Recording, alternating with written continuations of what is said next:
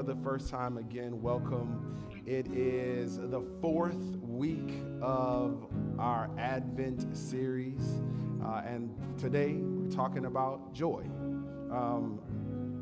Thank y'all. Y'all literally can stay there. Like, it ain't gonna bother me. But thank y'all so much for being dope. I want to pray, and then we'll jump into this sermon on joy. God, we thank you for your word and the ways in which our lives are transformed because of it. We thank you, God, that you are with us. And what that does for our souls. You are with us.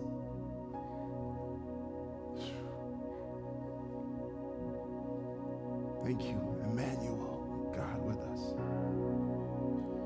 Lord, as we move into this time where we together as a family are united in our thoughts and our mind and our hearts around, God, your heart revealed to us, your scripture, may we be renewed.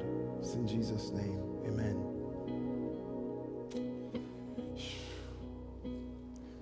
The title of the sermon is Joy to the World. Leasa, who was leading this morning, which, sis, you picked the first song, right? And she didn't even know what the sermon was about, but I love when that comes together. Christine and I were driving in together. Like, did you tell Leasa you were preaching on joy? Like, no. But I love when that. I mean, yes, it's a Christmas song, so to speak, but also just an opportunity for the first thing we do together to sing about this joy to the world. It's a great demonstration of how the Holy Spirit works in us and through us, and so I love it. We'll be in Luke chapter 1, verses 46 through 55. But I want you to see this picture because honestly, every single time I hear the word joy, this is what I think of. And so those of you who had young kids around 2015, you watched this movie Inside Out. Those of you who were young around 2015, you probably watched Inside Out. And those of you who are young at heart and like to go to the movie theater by yourself, get your popcorn and watch a Pixar film, okay, you watched Inside Out. And Joy is this character's name, but she also is the personification of joy for Riley. But if I were to be honest with you, I would not call this character Joy. I think that she embodied a caricature of joy, but I honestly would have given her a different name. Based upon how she interacted with everybody, it would be unbridled optimism. If you saw that movie, she was just all over the place, only positive. No, we're not gonna go slow. Stop crying candy bars. We're only going to be optimistic about everything. And I think sometimes we think about joy and we think about it that way. We think joy equals unbridled optimism. I have to be optimistic about all things. And let's be real, all right? That's not realistic. That's not true, right? Joy is not just that. If you spend more than a couple days with me, you'll realize that I can kind of slip into that unbridled optimism where I have to be reminded that, hey, it's sometimes things are trash and it's okay that we acknowledge that. But my default is that caricature, yes, here we go. That's my default. But that's not really what joy is. That's an element of joy, and it's cool. I don't want to live in a world without that. I don't. I don't want to live in a world without someone around me having unbridled optimism. I need at least 2 people in my life who are unrealistically optimistic. When we talk about joy, here we've talked about it from a number of different perspectives. We read a book as a lead team, and then also Lisa, who's our adult ministries director, she did a book study through the book The Other Half of Church, which is a phenomenal book. I really would encourage, if you haven't read it yet, it's a really great book, kind of unpacking some of the brain science of relationships and fellowship and community. Really, really good. If you're kind of like that mix between all the feels of being around people, but also enjoy the nerdiness of understanding how our brains function, that's your book.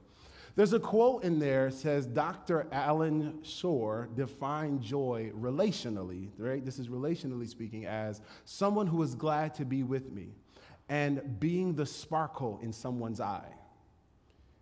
Basically, what he's saying is, as it relates to our relationships, what sparks joy in us relationally is when someone is glad to be with me.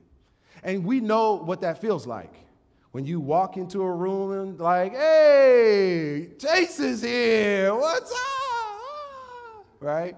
Or even when it's not that excitement, but someone you are grieving or you're mourning, and someone is glad to be with you in that grieving. Amen. Even if they're not fixing it, they're not saying words that help, but they're not saying words that hurt. Amen. And they're just there with you. Amen. That's a part of that glad to be with me kind of thing that sparks joy in us. So from a relational standpoint, that's kind of what Dr. Shore is getting at. But from a biblical standpoint, it's not opposite. It's just so multifaceted, right? Joy is not just it doesn't have one definition. Honestly, when we see peace in Scripture, we talked about peace last week, right? There's really kind of these 2 ways to process it from a biblical standpoint. The absence of conflict and calm in the middle of chaos, right? When we talk about hope, it's real, like there's kind of a one lane about hope. It's the anticipation of what you're looking for. When we talk about faith, it is the belief in something that I can't prove, but I have no shadow of doubt inside of me that it is. There's not many other ways to really look at those. Joy is not that. Joy is a very multifaceted thing. That's why it's got that diamond up there. Many of us don't, I can say that I wasn't completely sure where the concept of multifaceted came from. But diamonds are a really good way to think about multifaceted, because a part of the value of diamonds has to do with how many facets, cuts, how many ways in which the light can bend off of the angles in the diamond determines its value. And joy, being a multifaceted character or fruit of the Spirit, is a really, really important thing for us to take a look at. From a biblical standpoint, joy is this complete happiness, satisfaction, fulfillment, gratification, contentment, strength, ... The pattern is complete is the important piece, right? It's not partial satisfaction. It is complete satisfaction.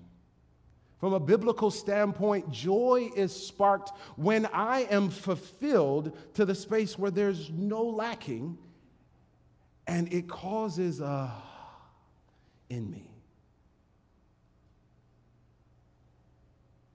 From a biblical standpoint, when I am missing something and it is completed, or there is a gaping hole somewhere and it is filled in, joy is the natural result of that. Paul says things like, make my joy complete by being of like mind, right? That's something that Paul encourages. When we think about joy from a biblical standpoint, we have to look at it like that. And that's actually what brings us to our portion of Scripture. It's not an unfamiliar portion of Scripture, but most people don't really read it with this in mind. Mary, after finding out she was preggo, she takes a trip to go and visit her cousin, Elizabeth. We remember this? Yeah. Linus told us a little bit about this in the Charlie Brown Christmas story, right? She takes this trip, and immediately upon seeing her, John, in Elizabeth's belly, like, hey, yo, cuz is here. Which, if you have multiple little children that when they see their cousins, you know exactly what happened with John. Like, the cousins. No. John leaped. Elizabeth praised God and celebrated Mary, and Mary's response is here. Oh, how my soul praises the Lord. How my spirit rejoices in God, my Savior. For he took notice of his lowly servant girl, and from now on all generations will call me blessed. For the Mighty One is holy, and he has done great things for me. He shows mercy from generation to generation to all who fear him. His mighty arm has done tremendous things. He has scattered the proud and haughty ones. He has brought down princes from their throne and exalted the humble. He has filled the hungry with good things and sent the rich away with empty hands. He has helped his servant Israel and remembered to be merciful, for he made this promise to our ancestors, to Abraham and his children forever. We talk a lot about what kind of tension Mary must have been feeling. And I think that's real. I think it's important to talk about that. I've never been pregnant before. But those of you who have, there's some feelings that come along with that. I've never been betrothed to someone and found out that I was pregnant. And that could have literally gotten me killed. But you'd imagine there's some tension that comes along with that. Mary is in this space of all of this tension, but still has an opportunity to see God doing some fulfilling and some satisfying and some promise keeping and some honoring and some making her happy in all of the middle of what's going on. And that's a part of the joy that we're talking about. God kept his promise to Israel, and Mary is able to see that. Complete fulfillment. And it's not even done yet, and she can see it. Baby is like, notice John jumped, but Jesus didn't jump. He's probably a little too small still to feel anything. But there is this fulfillment that Mary is living in anticipation of. And it sparks joy in her to the point where she can rejoice because God has kept his promise to Israel. God has kept his promise. God has done what he said that he's going to do. 3 months ago, she got this crazy promise from this angel that she was bringing in a savior into the world. And honestly, there's not much evidence that you can have with that, right? When you think about it, first of all, there ain't no pregnancy test back then. But even if there was, how do I know that this is actually a thing? To have her cousin experience elation in her womb, and to have something drop in her soul that she could not even have any control or influence over. Oh God, you are fulfilling your promise. You're doing what you said that you would do. I have no control over it, and it's happening. Joy inside of her.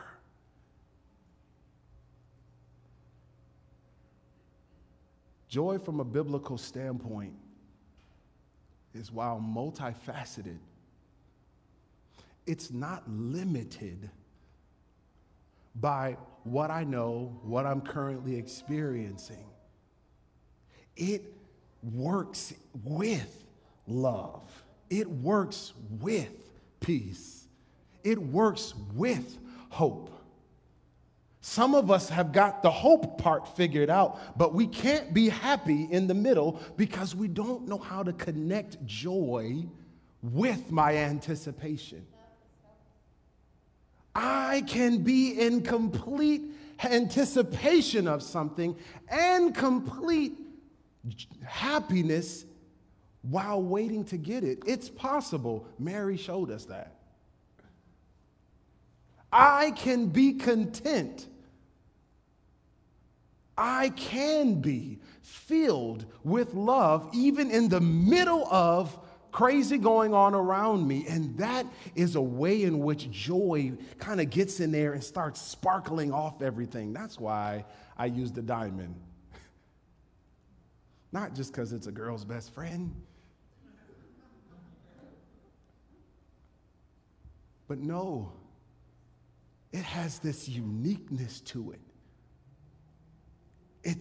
It is the thing that actually does give us strength, but it's also the thing that kind of empowers all these other elements of Advent, and it's also the thing that starts bouncing off all these other things too. And honestly, without it, my peace is limited.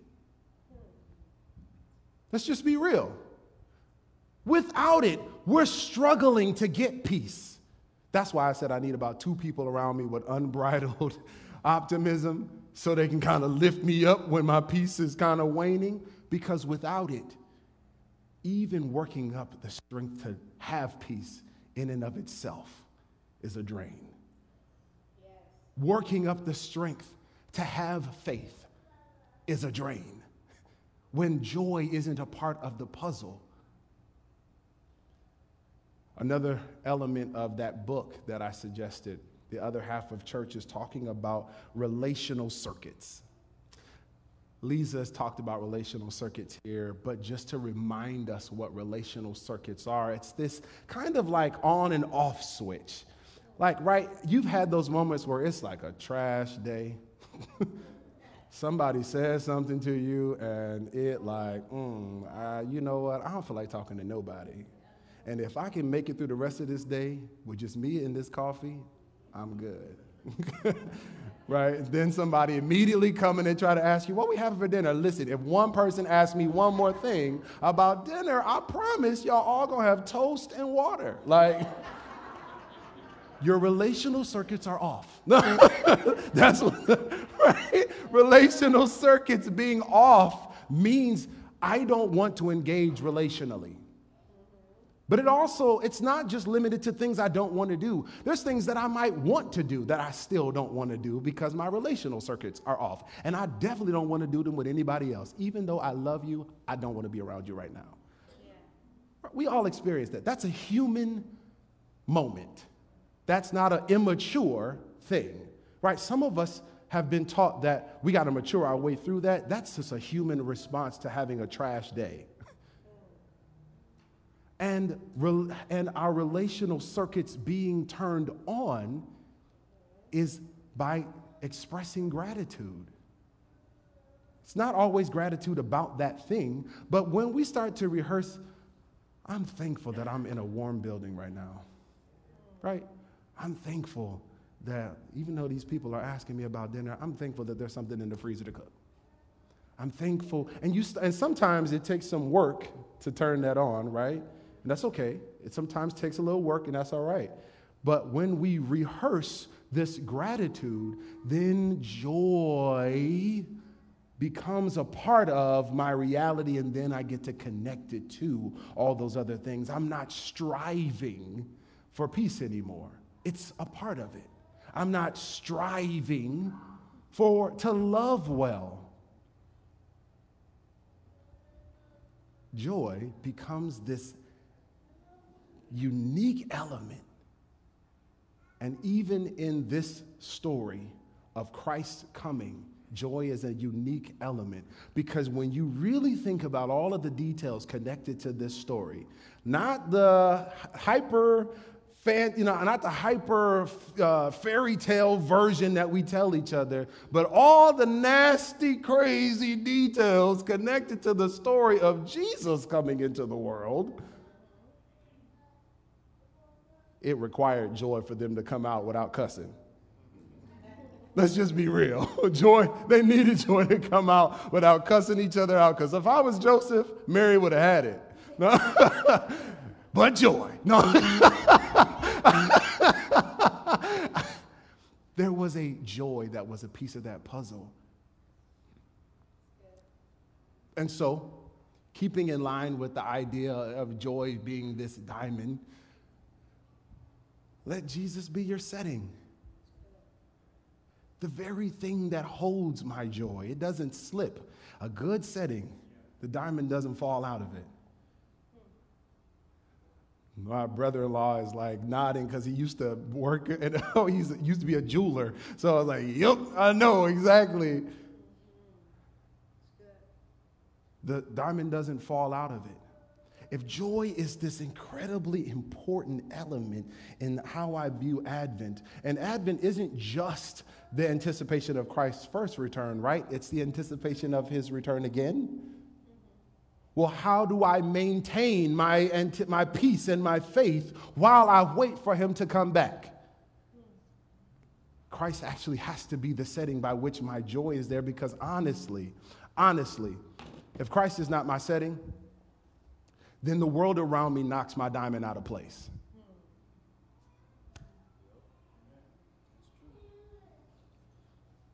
If Christ is not my setting, if me not arguing with my wife is my setting, the moment we have conflict, all my joy is gone. If my children getting good grades is my setting, then the moment they come home with a D, I'm all up in arms and I have no joy, peace, or love, or hope. If not having to juggle my finances is my setting, then the moment when Consumer Energy sends me that text message saying that it's late. Some of y'all know that one. Like, just want to let you know, you haven't paid your bill yet. My whole day is messed up.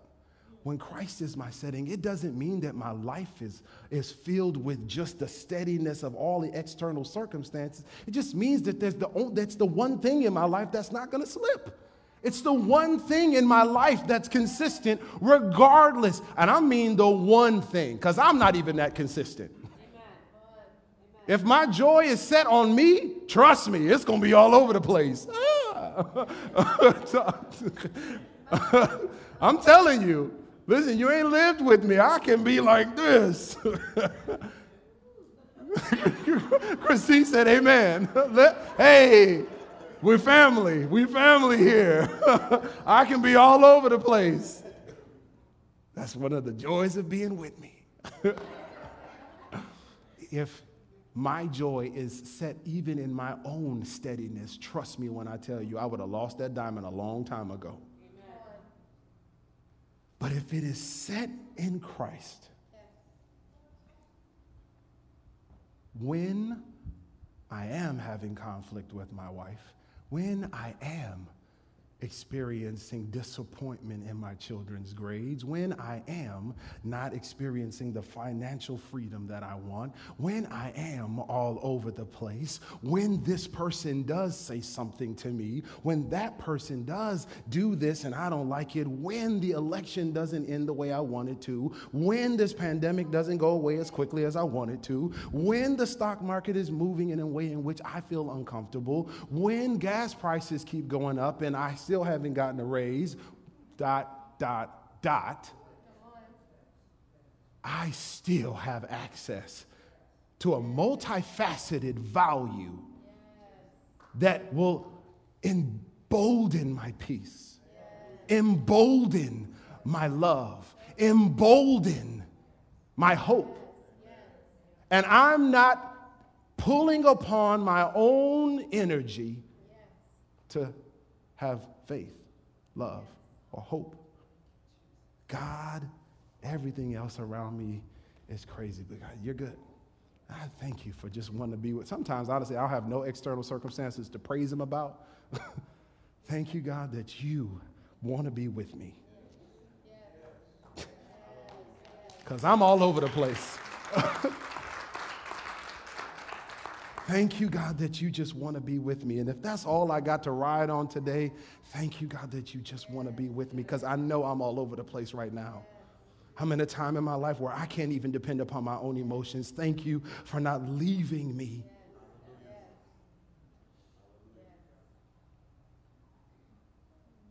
alone.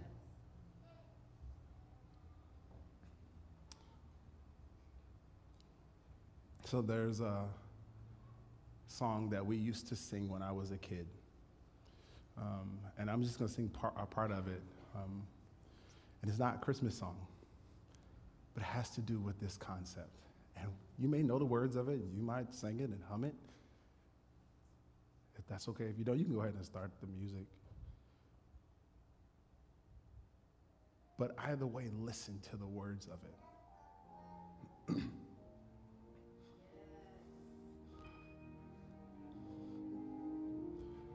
Jesus, you're the center of my joy. All that's good and perfect comes from you. You're the heart of my contentment, hope for all I do. Jesus, you're the center of my joy. When I've lost my direction, you're the compass for my way. You're the fire and the light when the nights are long and cold. In sadness, you're the laughter that shatters all my fears. When I'm all alone, you're the hand it's there to hold. Oh, Jesus, you're the center of my joy. All that's good and perfect comes from you. Oh, you're the heart of my contentment, hope for all I do. Jesus, you're the center of my joy. You are why I find pleasure in the simple things in life. You are the music and the melodies and the streams, the voices of the children, my family and my home. You are the source and the finish of my highest dreams. Oh, Jesus, you're the center of my joy. All that's good and perfect comes from you. Oh, you're the heart of my contentment, hope for all I do. Jesus, you're the center of my joy. Jesus, you're the center of my joy. God, Jesus, you're the center of my joy. Jesus, you're the center of my joy. Jesus, you're the center of my joy. Oh, Jesus, you're the center of my joy. Oh, Jesus, you're the center of my joy. Oh, Jesus, you're the center of my joy. Father,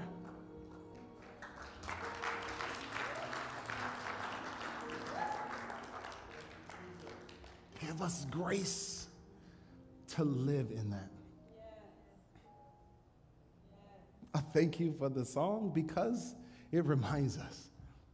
But also I thank you for the praise of Mary because it reminds us of a fulfillment. God, you are faithful, period. You're the steady thing. You promise things to our ancestors and bring them to pass.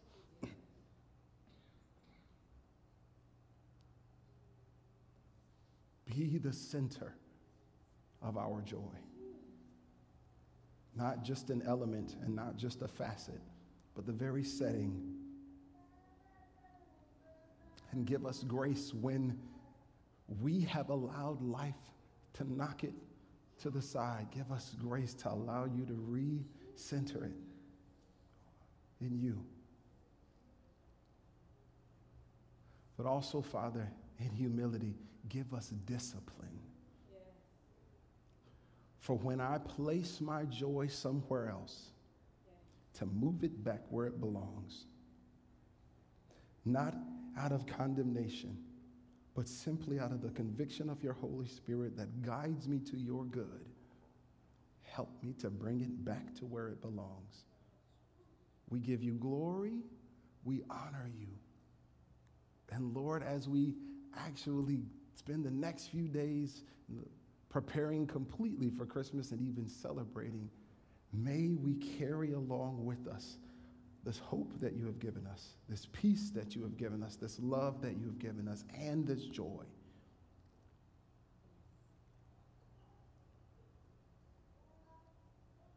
God, we love you. In Jesus' name, amen.